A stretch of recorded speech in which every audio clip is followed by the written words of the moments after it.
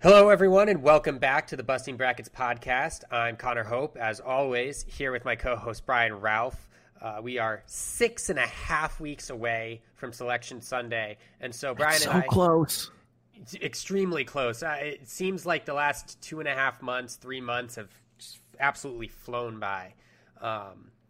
We're pretty much a third, almost a half of the way through conference play. I know. It's been a while since we thought Florida was good. Yeah. They may or may not be decent. And we'll get into that because we figured it'd be a good time to talk about some of the bubble teams in college basketball, seeing as there's 6 weeks left for teams to finalize their resumes, put that rubber stamp on it, and make a case to the selection committee as to why they should be dancing in March. And seeing as we're recording this at 9:30 Eastern on Tuesday the 28th. We're about 15-20 minutes removed from Virginia finally getting that elusive good win by taking down number 5 Florida State at home. And Brian, I know we've spoken a couple of times about Virginia, whether they're on the bubble, whether they're off the bubble. Do you think that this win will get them into the tournament, or does this just provide context and a jumping off point for them to put together a resume down the stretch? It's going to go a long way. I think it puts them on the right side of the bubble. They're not out of the woods yet. There's still a lot of weeks to go, 10 or so games roughly for them to play. Still plenty of time for them to blow it or strengthen the resume. But what this win does is put them back on the right side of the bubble, puts them back, I think, in the field on solid footing. So as long as they take care of business the rest of the way, win the games they should win, even if they lose the games they should lose, I think they're in. Their defense is certainly good enough to give them that baseline. I don't know if this gives them the room to drop another bad game. I still think they're kind of in that real bubble area, although on the right side. But it does keep them on the right side. They still have work to do, but are certainly in a much better position than they were before the night started. Yeah, and it seems like, and we've talked about this, the ACC is going to have a relatively low number of bids probably compared to years past. Probably 4, maybe 5.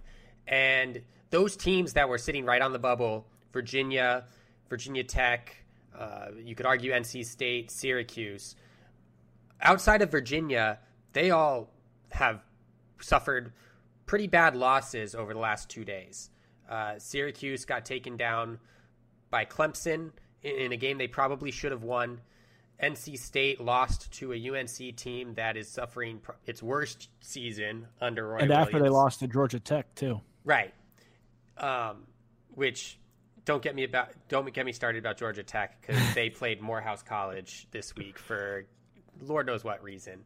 And if the score holds in this Miami-Virginia Tech game, Virginia Tech will have suffered a loss to a team that has fewer than 5 wins in ACC play.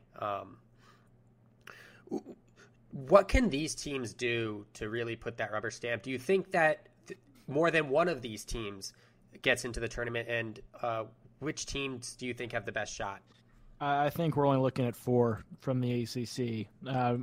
Duke, Louisville, Florida State, all good. They're going to be fine, no problem.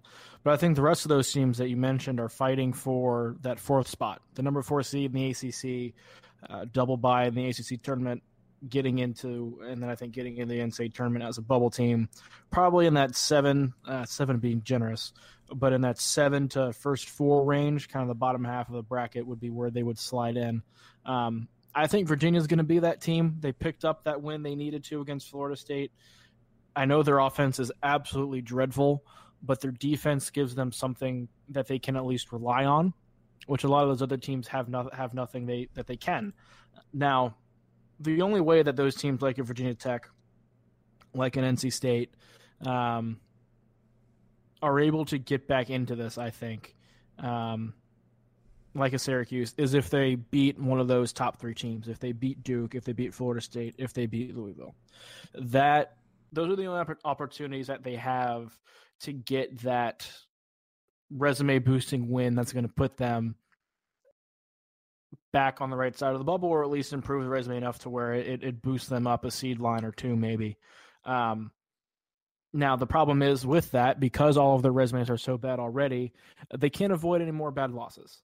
Or they have to avoid any more bad losses. None of those teams have the resumes. They've already, I guess, taken all the slip-ups that they can have, given their current wins. And whenever Duke, Louisville, Florida State changes things, but all of those teams have no room for error.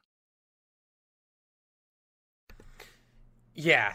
I mean, this is going to be the season where just winning the games you should is probably going to be enough to get into the NCAA tournament. I don't think the selection committee is necessarily going to be looking for those huge wins against the elite teams.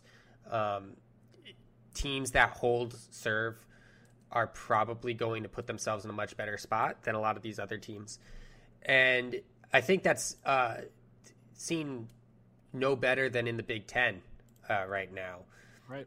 Outside of Wisconsin, who lost a game they probably should have won, and on a bad, boneheaded Brad Davison play, which is shocking, extremely surprising. Ohio State is looking more and more like a bubble team after being ranked at the top of the rankings earlier this season. Purdue, Minnesota are the two teams that I'm looking at as probably in the most precarious situation. We've discussed that a 12 bid Big Ten is not out of the question, but those two teams are obviously in the worst spot right now. Are you still holding, or do you have more confidence in a 12 bid Big Ten? Because I know Michigan did win today without their two best players, but they've kind of looked shaky over the past couple of weeks. Ohio State's been down. Purdue's lost a couple of big games. Is it 12, or with all the other issues going on across all the other conferences, or is it more like 10? I think it'll be 11. Okay. I think it should be 10, but I think because of what's going on in other conferences, it's going to get them 11. Right now, I would put 12 in, but simply projecting down the road, someone's going to have to lose some of these games, right? It's not going to be split kind of down the middle the way it is now. Eventually, there's going to be one team that starts sort of taking on water.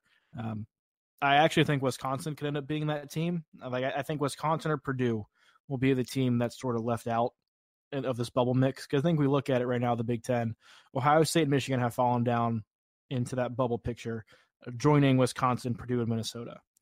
Purdue, I trust at home to get the big wins they're going to need to get in, even though they're not anywhere near as good on the road. Minnesota has two legitimate all Big Ten caliber players in Oturu and Marcus Carr, who I think can carry them to some more big wins. And the way they've improved throughout this season, I trust them. Ohio State, I think, is too talented to not turn it around. Michigan, the same kind of way. Wisconsin was a team I was down on before this season started because I didn't see the offensive firepower for them, and that was one of the things that hurt them against Iowa. I don't know if they can win on the road, and I don't know if they can win at least consistently enough at home against the good teams they're going to play to keep up with the Purdue's and Minnesota's. It's going to be an interesting race, but I think one of those five eventually drops out because somebody has to, right? Somebody's got to lose these games eventually, and I think Wisconsin's going to be being that team. But I don't know. They could certainly get in 12, or maybe there's another team that falls out and they get 10. How do you view those five at the bottom of the Big Ten bubble picture? Yeah, I view Michigan and Ohio State as similar to the Arizona State of the past 2 years. I think their non-conference is going to be largely good enough to get them into the NCAA tournament, regardless of how they end the season in the Big Ten. Minnesota, I think, is in a good spot. I'm actually leaning Purdue being that kind of 12th team odd man out over Wisconsin, simply because Purdue has the worst loss of any team in the Big Ten right now in conference play, which is their loss against Nebraska. You could argue Iowa's loss is worse, but I think Iowa's at least has some wins to counteract that. I think or at least a lot more than Purdue does. That's what I was going to say. I think Iowa's safe. Purdue being on the bubble and having that loss against Nebraska probably pushes them below the line. They also have the loss to Texas, which is looking worse and worse. And so while most of their other losses can't be considered bad, and with Virginia possibly looking like a better win, and VCU looking like a relatively good win, Purdue has a case. I don't necessarily think Wisconsin has the same, outside of the Ohio State win, which is getting worse. Their win against Maryland and their win against Penn State are probably the things that are going to carry them into the tournament. So, yeah, I mean, Wisconsin has more bad losses.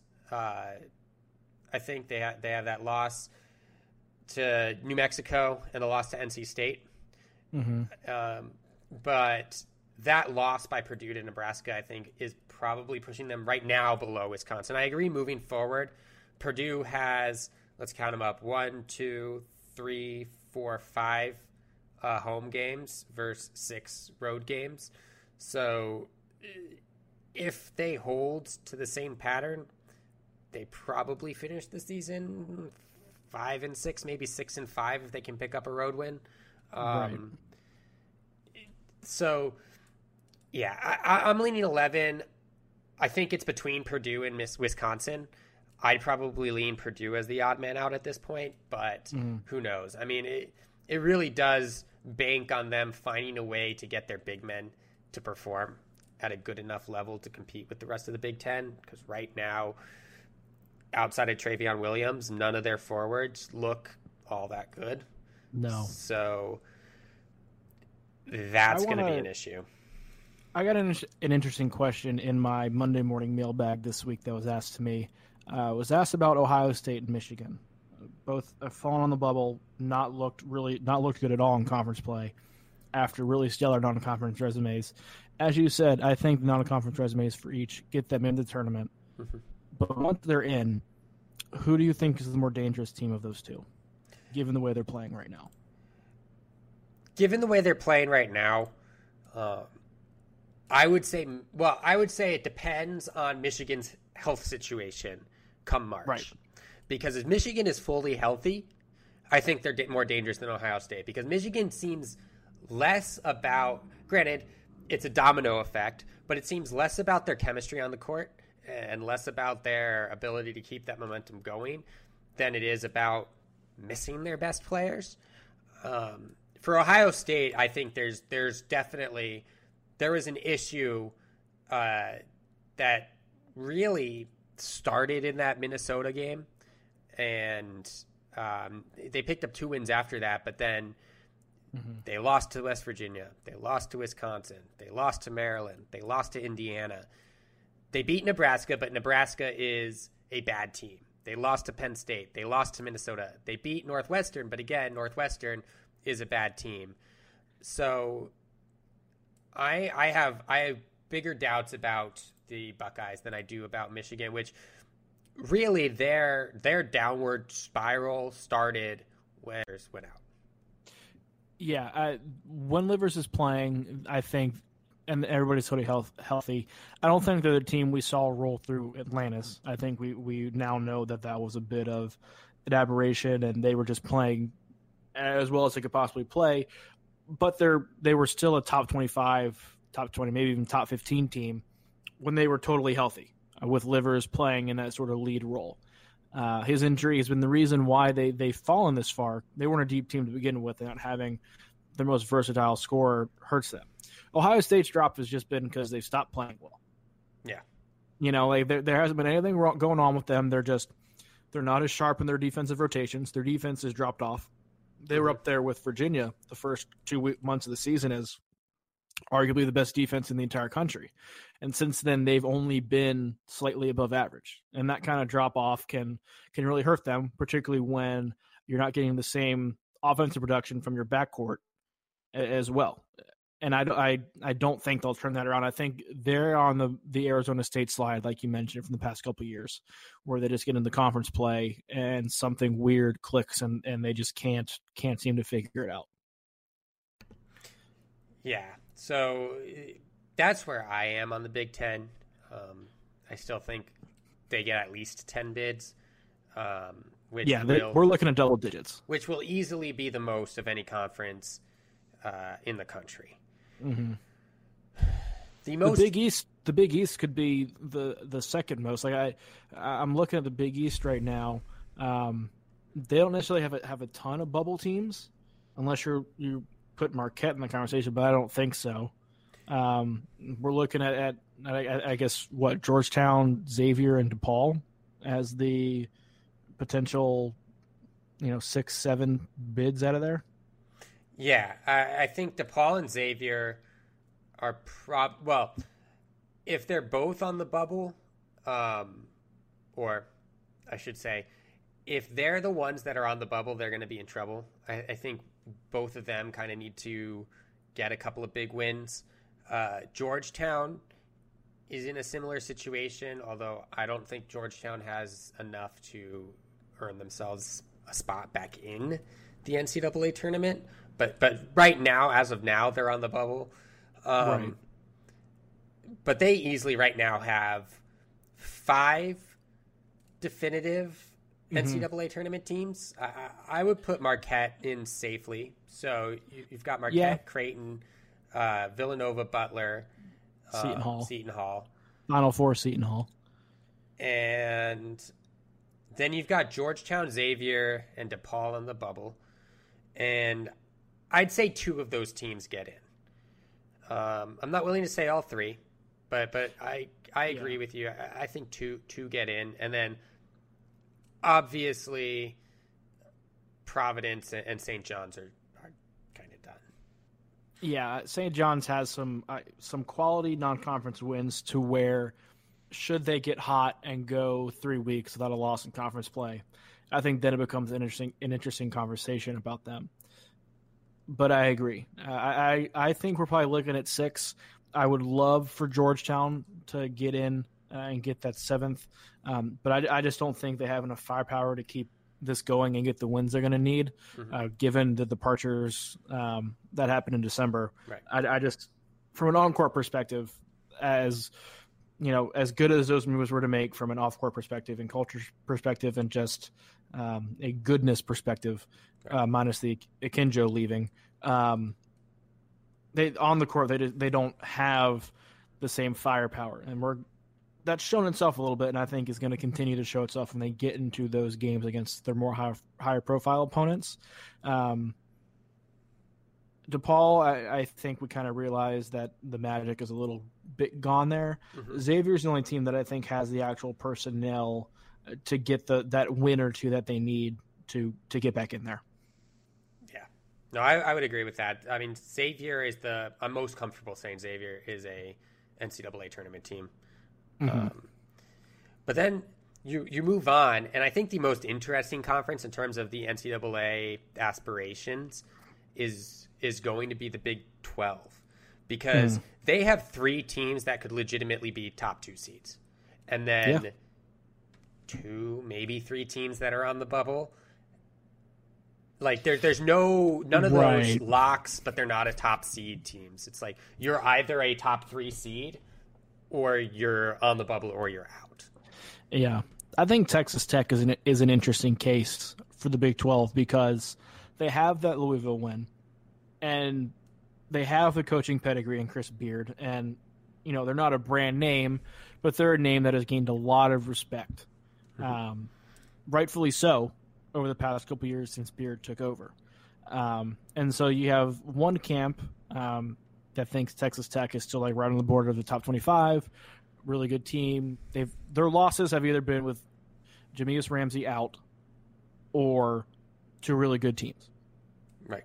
And so you look, there's not holes necessarily in that regard in the resume. There is with the strength of schedule in the non-conference, and there is with the fact that Louisville is really the only significant team they've beaten this year. So they're the people who look at it from a reputation perspective and think Texas Tech should be in clearly. But then there are people who look at the resume perspective strictly and talk about them being a very, very fringe bubble team. I would still put them on the right side right now, but I don't know how much room for error they have moving forward. Like, I don't know how to necessarily judge where the committee would think of them being at this point. Yeah, if I were to put Texas Tech into kind of a grouping, after this win against Florida State, I'd put them and Virginia in the same spot, which is reputation will get them in, but if you look at their resume, they are a fringe tournament team at best. Right. I think that's fair. And I think with all the shakeup that's going around, especially in the major conferences, the Big 12 will get 4 bids. They could possibly get 5. TCU or Oklahoma really has to put a stamp on down the stretch in conference play, but I think either of those teams can get in. Now, it's going to be tough because you have 3 of the top 10 teams, probably top 15s at worst in the nation at the top of the Big 12. But the Big 12 is usually a very tough conference, and that's probably going to play a factor in the committee's considerations. Right. And at the same time, you have to face 3 top 10, top 15 teams. You get opportunities to beat top 10, top 15 teams that would take you immediately, if you're in Oklahoma, from being on the right side of the bubble to being safely in, or if you're TCU, being the wrong side of the bubble to the right side of the bubble. You're going to have these opportunities in this next month to pick up that one win that not a lot of other bubble teams in the country that we've been talking about are going to have that opportunity. Right. Those will be the games to watch for Oklahoma and TCU and some of the other teams towards the bottom of the Big 12. Those wins are probably going to be the biggest, most significant movers if they're able to knock off a Baylor or knock off Kansas, particularly if they're able to beat Kansas at Allen Fieldhouse. Right. Yeah, we talk about all these conferences that are in power conferences that are in relatively weak spots, and we'll get into the SEC and the Pac-12 later. I wanted to talk about there are 3. You could call them mid-major conferences. You could call them high major conferences. You could call them somewhere in between. But 3 non-traditional power conferences that I think have a legitimate shot, if not are already locked to having 3 bids in the NCAA tournament. Obviously, the American right now is looking like a 2 to 3 bid conference. Whether it's Memphis or Tulsa, that's that 3rd or even 4th team to get in. I think we can both agree Houston and Wichita State are looking pretty good about getting into the tournament. Yes. And then Memphis, which is kind of tailed off, and Tulsa, which is one of the reasons why Memphis is kind of tailed off and is definitely surging. Read the transcripts. I think they'll get. I think they're pretty safely going to get 3. What do you think? Do you think it's 2? Because it could very easily be 2. I would lean more towards 4. 4, honestly. Just projecting moving forward. If the season were to end right now, it would be 3. It would be Memphis, Wichita State, and Houston. And I think all of them have the potential to win a game, maybe 2, in the tournament. Memphis obviously has to turn things around, and I think they will, and I think that's why I say 4, is Memphis is too talented to keep this slide going. They're a team full of freshmen, team full of underclassmen, and it's not uncommon for freshmen to hit a bit of a wall this time of year, and when you have a team full of freshmen, your whole team's hitting a wall. And I think we've seen that. I trust Penny Hardaway as a coach, and I trust the talent that they have, especially in the American, even without James Wiseman in the middle. To turn this around, I don't think they'll get back to being the top 15 team they were a couple weeks ago, but they can get back to playing like a tournament team. And I think we'll see that in the next couple of weeks here. At the same time, I haven't seen anything from Tulsa that makes me think they're going to slow down anytime soon. The only thing that gives me pause about them is the fact that Frank Haith is their coach, and you can never trust a Frank Haith coach team. But then again, it's not March yet. And that's usually when Frank Haith tends to do his most Frank Haith things. Yeah. So I see their surge continuing somewhat, and because of what we talked about, the ACC probably getting less bids, the SEC, which we'll talk about in a little bit, probably getting less bids, the Big East probably getting a little less bids. It's got to go to somebody, and there's only going to be so many Big Ten teams they're going to put in, and so if Tulsa continues and puts up a good record in American play, I think they could get in as well and give the AAC 4 teams. Yeah, I definitely see a clear path to that. Another East Coast conference that is looking at 3. I think they probably have about 4 teams on the bubble right now, or 3 teams on the bubble. 1 team definitively in is the A10. Dayton is safe. I think we can all agree to that. What? But VCU, Richmond, and Rhode Island? Rhode Island has looked good. Oh, yeah. And so that's another conference with a legitimate path, I think, to maybe not to 4, but a legitimate path to 3. I think they for sure get 3, and I think I would throw Duquesne in that mix as well. They're one of the last undefeated teams. I know they didn't really play anybody and have struggled more so in conference play. But if they turn it around, they still, I think, have a chance to get in. I think you're looking at 3 from the A10. Dayton's in. VCU is certainly on the bubble. I think the right side of the bubble, but on the bubble. I think they're going to be okay because I think they're too talented not to be and too experienced not to be. And then I think you're looking at one of the 3 of Duquesne, Rhode Island, and Richmond. Of those, I would go with Rhode Island. Like you said, the way they're playing right now, the non-conference schedule they had, they tested themselves. Their losses aren't horrible. So I would think they could be the 3rd team. Again, these bids got to go to somebody. And so they're going to go to some imperfect team. And I could see Rhode Island, if they keep playing the way they are, being that 3rd team. Do you think, because obviously there's 2 very clear groups on the bubble right now. Mm-hmm. Other than the groups that have been consistently bubble teams throughout the season, which I think get probably the best look, if you have a group of teams that did really well in non-conference play and really poorly in conference play that are sitting on the bubble, and then 2 teams, then another group that has done really well in conference play and their non-conference was kind of weak or at least underwhelming. Mm-hmm. Do you think momentum's going to play any factor? Because obviously these bids need to go to somebody. And I don't think, unlike Arizona State, where I think everyone clearly saw them as a tournament team that fell short in conference play. But they were probably one of 2 teams that year, along with a Notre Dame team that really didn't play all that well in conference play after they lost Bonzie Colson. Mm-hmm. What do you think is going to look stronger? Because all things equal, at some point later season and earlier season games are going to have to play a factor. Yeah, absolutely. I think it depend on who the teams are and who they beat in the non-conference and who they beat in conference play. Because if you're looking at a Ohio State and let's go with a VCU, so to speak, if VCU were to continue to not live up to expectations in A10 play, or that's probably a bad example. But it'll depend, because if you have a strong conference overall and you do well in conference play, that's going to mean more than if you're, coming in from a conference like the A10 or the American, where it's not as strong at the top, like a Tulsa, for instance. Like, let's go Ohio State and Tulsa. Yeah, right? That sounds like a perfect example.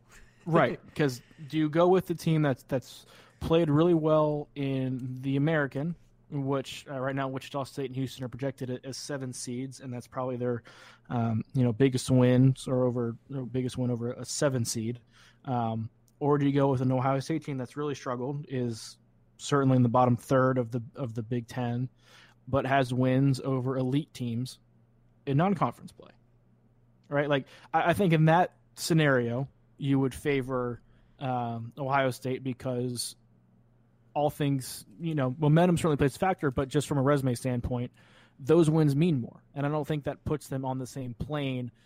And momentum, I think, was only really considered when you look at teams that are on the same plane.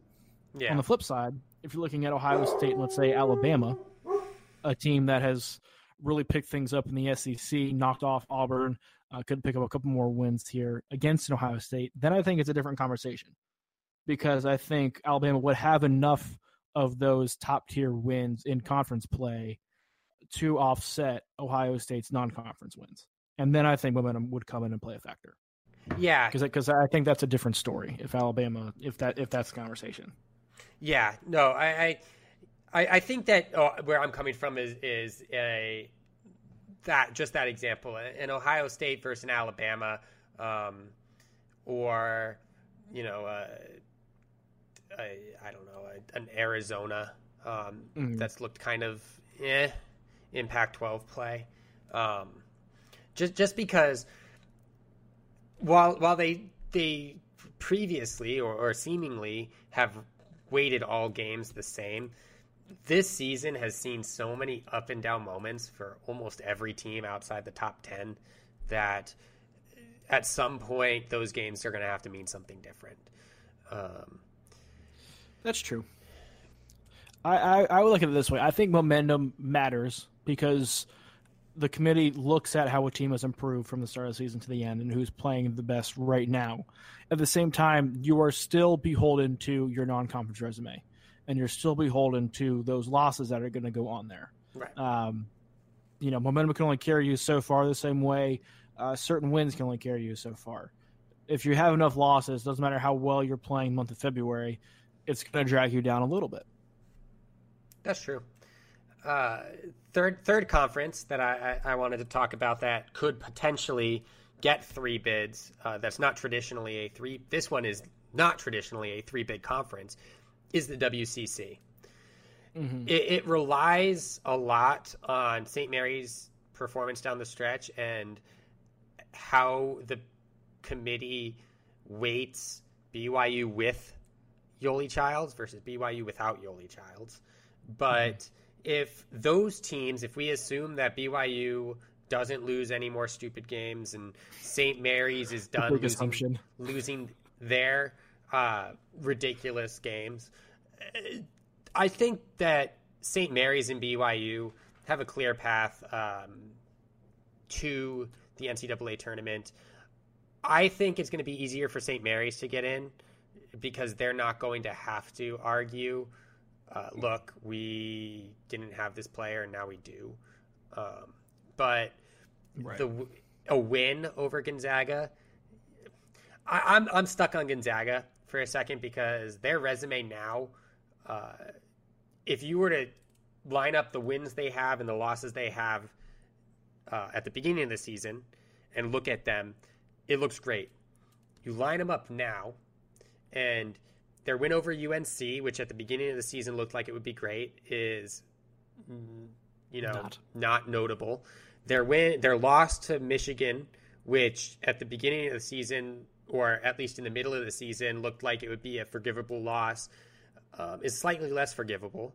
Mm-hmm. And their win over Washington doesn't look all that notable anymore. The win over Arizona and Oregon are still good, but Arizona and Oregon have also lost some bad games. So that win, I mean, their best win is still Oregon, but those really good games that they were expected to play at the beginning of the season haven't turned out to look as good as they were built. No. And so as much as I want to argue that Gonzaga is a 1 seed, if you look at their resume at this point in time, I don't think they are. I think they are because who are you going to replace them with? Like their resume has holes and is not, well, I shouldn't say holes. The resume is not as strong as people thought it would be, or maybe we're hoping would be, or as strong as it was 2 weeks ago. Yeah. But, it's still stronger than Duke's, who's got some of the worst losses in the country on their resume. Still stronger than Florida State or Seton Hall's, certainly Louisville's, Michigan State, or, you go down the list, West Virginia. Every one of these teams has serious flaws in the resume. It's one of the reasons why we expect the tournament to be so wide open this year. I think where that resume could come into play is if you end the year and Gonzaga suffers another loss or two and San Diego State is still undefeated. Or maybe San Diego State has one loss and it comes into, if those two are battling for a single 1 seed. I think that could be where that could come back to bite them. But right now, I don't think you can necessarily knock them for playing as tough a non-conference, I think, as you could, and some of those teams just falling apart due to injury or what have you in conference play. Yeah, for me, I'm actually torn between Gonzaga and Seton Hall. You know me, man, Seton Hall. Well, and if you look at their resume objectively, that St. Louis win is looking not great, but looking better. That's an A-10 team that could come in the mix and be in the bubble conversation potentially down the road as well. Right. 3 of their losses are against a Michigan State team that probably should be in the top 10. An Oregon team that is a potential national title contender. At Rutgers, which is a team that's turned out to be really good, and at Iowa State, which is probably their worst loss, but to lose at Iowa State is something that a lot of top teams have gone through. They also beat Iowa State in Atlantis just the week prior. So you can always say it's the old analogy or thing they use in college football, where you play a team the second time in the SEC championship game, you get to the college football playoff time, and you're arguing, and you can still say you beat everybody on your schedule. Right. Seton Hall can't say that obviously, but they can say with that loss, we beat that team. Right, and then they have a win over Maryland. Win without Miles Powell. Well, they played well in those 2 games without him. They have the win at Butler, and so if we're going off quality of wins, I'm not sure Gonzaga has the same quality of wins as Seton Hall, which is why I'm kind of leaning that. Assuming Seton Hall doesn't lose more than 1 or 2 games down the stretch and Gonzaga drops a game, then I might lean Seton Hall. That I think that's another example potentially of one of those momentum versus non-conference debates, which we're probably going to have a lot of, just like we do every March. But this season it could be more magnified because of how even everybody is. Okay, but we're not talking about this. Isn't a Gonzaga whether they're 1 seed. We're talking about teams. I'll bring it back to St. Mary's and BYU in the West Coast. I certainly think a win over Gonzaga would get either one of them in, no question. I think that would take either off the bubble and put them safely in, because they have some of these questionable losses, both St. Mary's and BYU, and because I don't think we can count on them not suffering any more of those. I'm sure each one will probably suffer 1, maybe 2 more. The WCC's chances of getting 3 bids is going to depend on how much the committee respects the rest of the West Coast Conference teams. There we go. Because the WCC is improved this year, top to bottom. I think it's a top 10 conference in the country for sure. It's a lot more than just Gonzaga. It's a lot more than just Gonzaga, St. Mary's, BYU. Santa Clara is playing a lot better. Pepperdine has shown that they can play at a high level. Same thing with Pacific. All of these teams have shown flashes at least and have some quality wins. There's still going to be a 3-bid league at most. But I think if the committee has actually watched some of these games, which because it's on the West Coast is a question, I think they'll see a stronger level of play top to bottom in the conference, which could benefit St. Mary's BYU because they'll know that, for instance, St. Mary's home loss to Santa Clara if you look at that in a normal year, that's a head scratcher and one that could drag St. Mary's down. But this year with Santa Clara being a respectable team, that's not as bad of a loss as maybe the committee is going to treat it as. Right. Yeah, and I think the clearest path for them to get 3 bids is St. Mary's and BYU have to avoid home losses. Mm-hmm.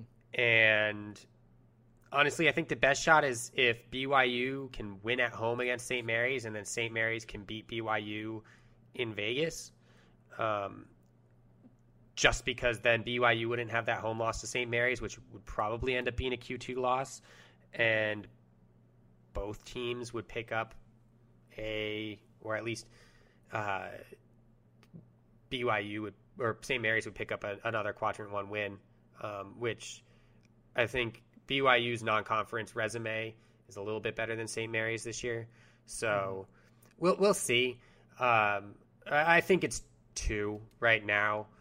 One of either St. Mary's or BYU is going to suffer a bad loss or kind of cannibalize the other. But there is a path, and if enough teams in the middle of these conferences drop off, I think it becomes a lot more likely that the WCC gets 3 bids.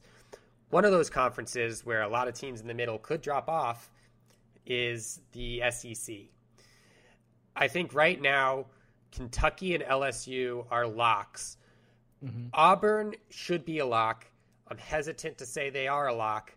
And then you've got teams like Arkansas, Florida, Alabama, maybe Tennessee and Mississippi State that are kind of on the wrong side. But Tennessee lost to A&M this week. I think Tennessee, since Lamonte Turner's injured, I think we can count them out. Okay. So Alabama, Mississippi State. Well, Alabama could get in. Mississippi State, I think, is probably on the wrong side looking in. But my issue is with Auburn. And I know people are probably going to get mad, say Auburn's a lock to make the tournament. But what happens if Auburn drops off? Because it's not like, yes, they went undefeated, but it's not like their non-conference was all that impressive. Their best win was Richmond. They didn't have any good road wins. So they still haven't played a top 25 team. Yeah. I mean, their only 2 losses are at Alabama, at Florida. So their losses aren't bad, although they're losing right now by 19 to Ole Miss. But again, on the road, this would push them to what? 2-3 on the road in true road games. And their best home win would be against Richmond.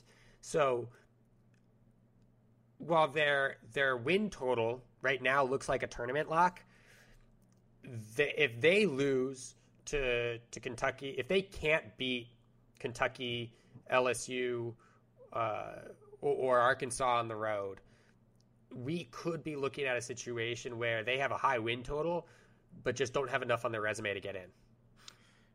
Auburn's going to be the team that I think is going to that could swing the most either way during the month of February. Because I think if they keep winning, at least at home, take care of business. For instance, if they beat Kentucky at home on Saturday, I think what's probably going to be this Ole Miss loss will be forgiven.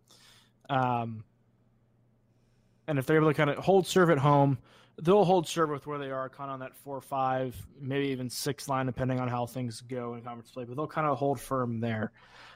However, if they drop off and lose all their road games, lose some of the bigger games they have at home, I would still tend to put them on the right side of the bubble, but I would think they'd come really close to playing in one of those first 4 games.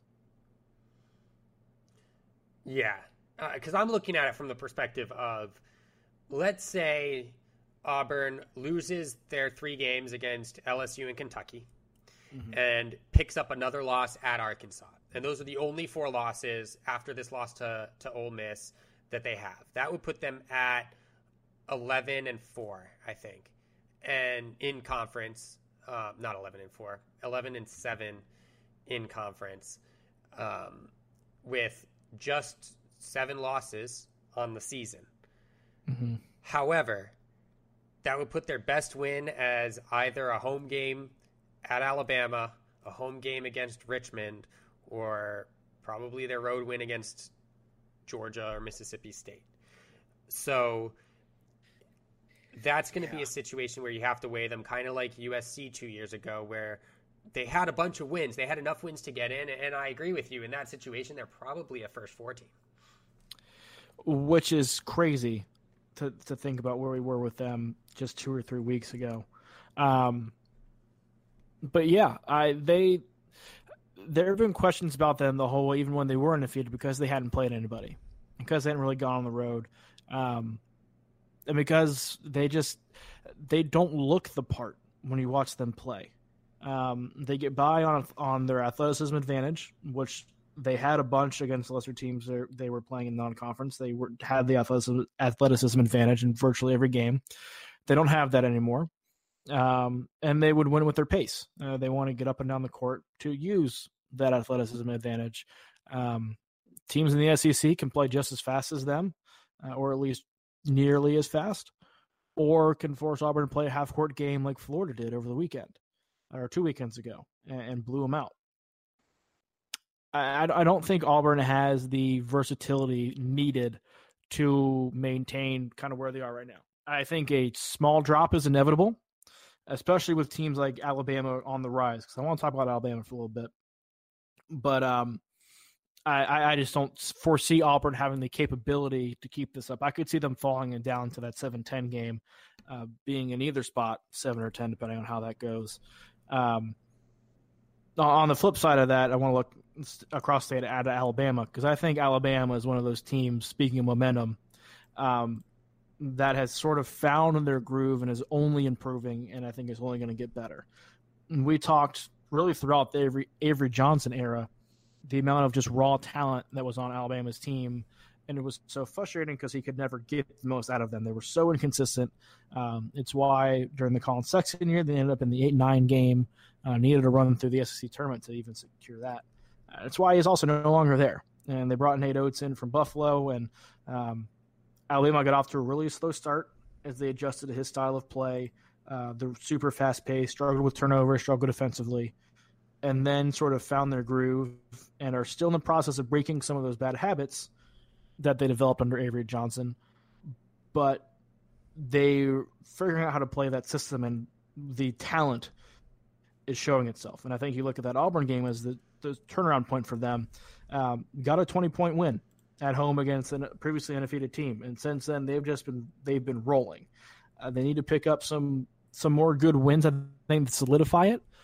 But I think they're playing so much better than the other bubble teams in the SEC that I don't foresee them being one of those teams that drops a bunch of games they shouldn't moving forward. I think they're on a positive trajectory to get in the tournament pretty safely, and then potentially do some damage once they get there. Yeah, I think Alabama benefited from their non-conference schedule in a way that Arkansas did not. And Arkansas was another team. They had one loss heading into SEC play at Western Kentucky, but their best wins were at Indiana, home against Tulsa, and then you could probably consider their win over Georgia Tech at Georgia Tech their third best win. But Arkansas has gotten into SEC play, and their only wins, they're 3-3, and their only wins are against 3 of the bottom 4 teams in the conference. I guess 3 of the bottom 4 teams in the conference. And so while Texas A&M is winning more games than I expected from them in the conference, I would still consider them a bottom 4 team in the conference, talent-wise. And a bad loss. And a bad loss. I mean, Arkansas beat Texas A&M, but they went up against LSU, Kentucky, and Mississippi State, which I think Mississippi State is that litmus test game, and they lost all 3 tough games they played. So, yeah, the win over TCU looked good, but they're another team similar to Auburn where their non-conference schedule is not doing them any favors, and so they really have to kind of hold serve in the SEC to avoid the doubts about them getting into the tournament. Yeah, I completely agree. I think if we want to go over to the Pac-12 and kind of round out the power conferences here, the Pac-12 has got a couple teams in the same position, with Stanford and USC specifically. Teams that I think are in this position and are fringe top 25 teams because of the sheer number of wins they have, right? They, kind of like Auburn, haven't beaten anybody super impressive, but also have only lost 2 or 3 games, 4 games maybe on the year. And while those losses certainly aren't great, they're not enough to necessarily drag a resume down. And so I think it's interesting to see kind of where those two teams go, because if they hold serve the rest of the way, win their home games, win a couple of away games, I think both of them are safely in. But right now, they're definitely on the bubble. Yeah. I have more faith in USC simply from a talent perspective. Absolutely. They have probably the best big man in the Pac-12. They have 2 senior players, which, while they don't necessarily look good all the time, are consistent enough to give USC solid minutes. My issue with both teams, but more so USC, is their coaching. I don't think Andy Enfield was cut out to make the leap from Florida Gulf Coast to USC, and it's showing with his inability to really have any sort of consistency at the end of games. And you talk about coaches who can win at the end of games. I mean, you compare USC and Stanford now, just absolutely butchering the end of their games. Oh, my goodness. And then you have Stanford butchered their end of game at USC. Yep. And the end of game against Cal, which that Cal loss is going to hurt, because that's going to be used incredibly hard against Stanford, I think. I mean, they really, I think Stanford needs to finish in the top 3 of the Pac-12 to get into the tournament. I don't necessarily think USC has to finish in the top 3 of the Pac-12 to get into the tournament. But you look at Oregon, and you're talking about coaching at the end of games. Oregon has played 5 overtime games this year, and they won 4 of them. And their only loss is to the number 2 team in the country. So you talk about that disparity in coaching between Dana Altman and pretty much the rest of the conference. Well, I will say Dana Altman is the beneficiary of having Peyton Pritchard on his roster, which plays a big role in those late game and overtimes. Right. Arizona is another interesting case. I think they're a lock right now. I know last week I said they'd play themselves off the bubble. They still have losses to Oregon State, Arizona State, and St. John's in the past month and a half, but their first 2 losses are against the top 2 teams in the country, and then they have a loss at Oregon, and those are 3 of their 6 losses. So they're looking pretty good. They have a win over Colorado. Their win over Illinois is looking so much better. Right. Is looking really good right now. So they're an interesting case. I think they fall probably in that 6 to 7 range. But they're getting closer to a lock, along with Colorado and Oregon, than they are a bubble team, which after their loss against Oregon State, which put them at 5 losses over their previous 7 games, I think they're in a much better spot now. Here's my thing with Arizona, because I think they're probably closer to the bubble or I think they should be closer to the bubble than people think or will put them. They haven't won a true road game yet, which I think is a problem, and something that, because of the way they blew the lead against Arizona State, because of the way they really struggled at Oregon State, I don't know if that turnaround happens anytime soon. We'll find out this week and weekend against Washington and Washington State, 2 teams they should beat. If they drop one of those games, they are definitely on the bubble, because Washington State looks awful, and Washington looks awful, and Washington State already was not that talented. Right. So this is a big week for Arizona. But if you also go back to the Wooden Legacy Classic they played, which is the neutral court they played on in those games, a 2-point win over Pepperdine, a 10-point win over Penn, and a 7-point win over Wake Forest. None of those victories drove home any sort of confidence in Arizona. They play at the McHale Center. They're a quality team. I know they lost to St. John's there and have some other kind of iffy performances, but that's where they play their best. Whenever they leave there, I think they're extremely shaky, and that's going to be something to watch this week especially, but over the next month as we head towards March too. They're a team I think that could slip and get into that awkward bubble territory. They have six true road games left before the Pac-12 tournament, and based on those road games, minimum they have to go 4-2 because their 6 true road games to end the season are Washington State, Cal, Stanford, and the LA schools. Mm-hmm.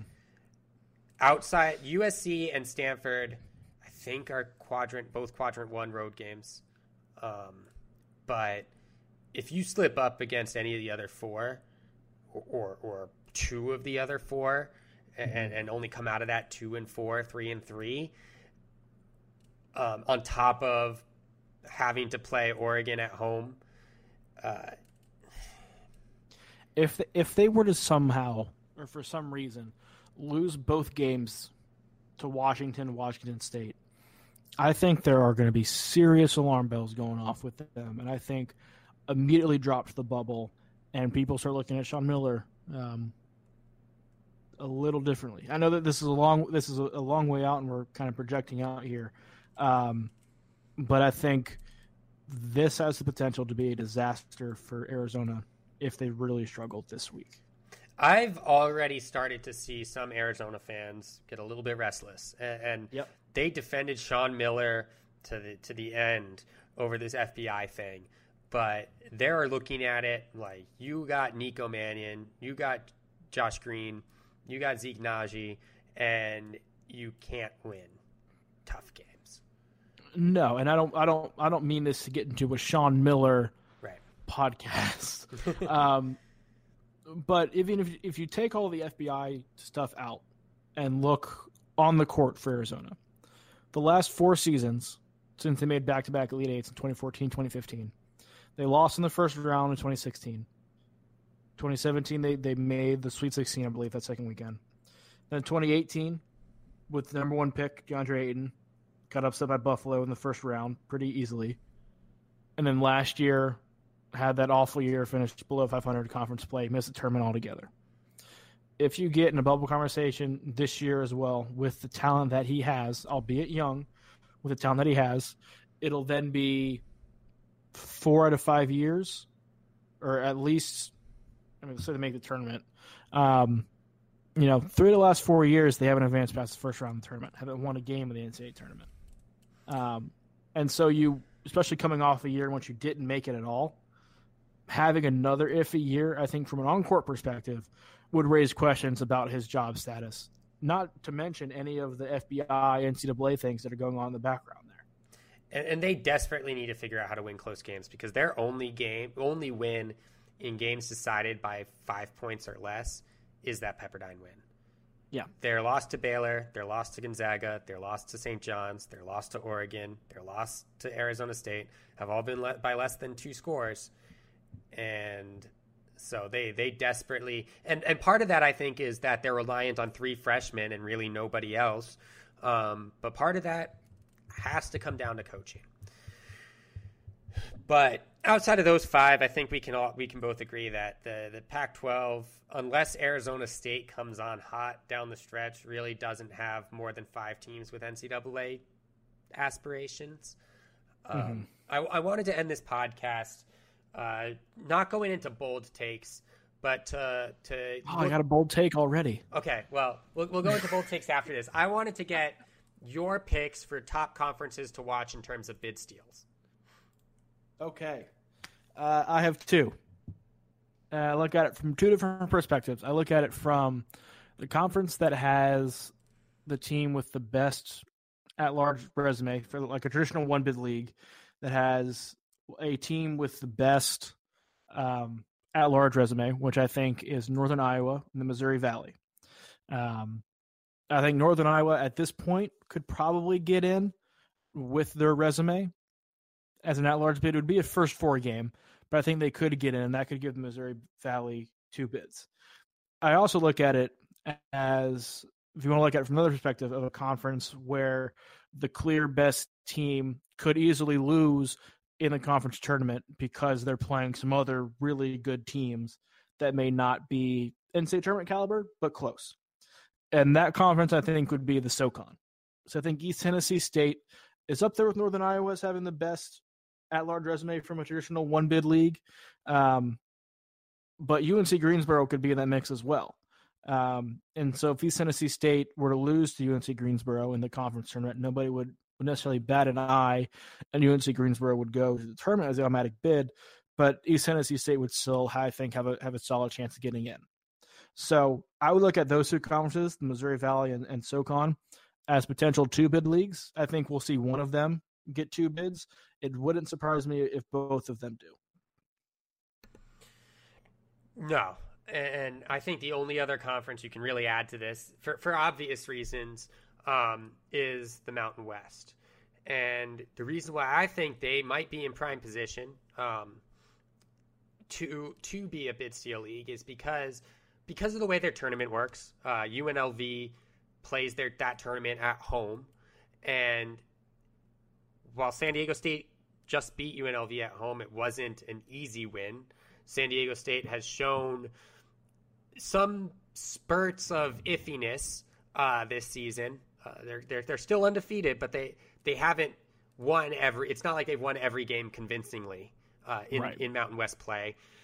And so you've got a UNLV team that's going to be playing that tournament at home. You've got a Nevada team that can get hot, and they're a little bit closer to Vegas as well. And then you've got a Utah State team that has the talent, I think, to pull an upset against San Diego State. And so with everyone giving San Diego State their best shot, knowing that they have to win to get into the NCAA tournament, I think the Mountain West probably rounds out a group of 3 conferences that should be watched at the beginning of March for possible bid steal situations.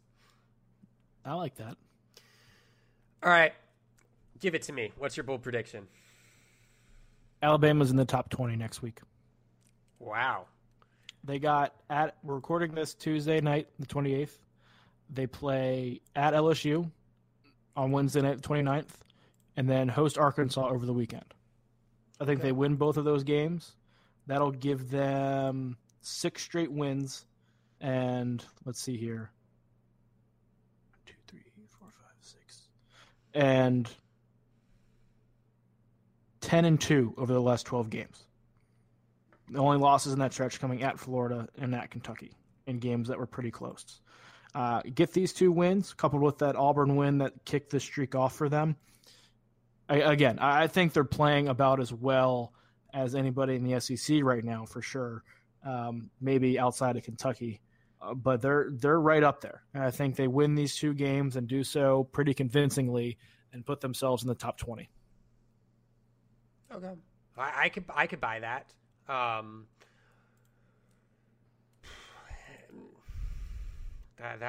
you don't have to give one. I just had one prepared.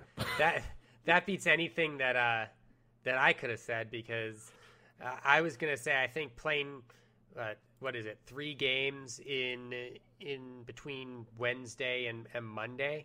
I think they do. I was gonna say that I think Baylor slips up. And it could easily be Wednesday against Iowa State, because playing in Hilton is not easy. Baylor's only a 5-point favorite, but it's not that bold. But I do think that this is the week where if Baylor's going to have one of those slip-up games, it's going to happen this week, because they play a game on Wednesday and then a game on Saturday and then a game on Monday. They haven't looked their best either of late. Outside of that win at Florida over the weekend. Also, getting back to Alabama, don't forget that their last victory was a hard-fought home win over Kansas State, a Kansas State team that's going to go to the Elite Eight, according to Tristan Freeman. Jeez. I think the other thing that's going to happen this week, not a bold prediction, just a fun prediction, because I live about 20 minutes from Berkeley, Cal is going to eclipse their win total from last year by beating Oregon State on Saturday, and Mark Fox is going to look like a better hire than Mick Cronin. And that is all. Wow. Who would have thought? Well, maybe most people. Both Mark Fox and Kyle Smith have looked like better hires than Mick Cronin. But oh my goodness, that's a story for another day. With that, I'm Connor Hope. For my co-host Brian Ralph, thank you for listening, and we will talk to you next week.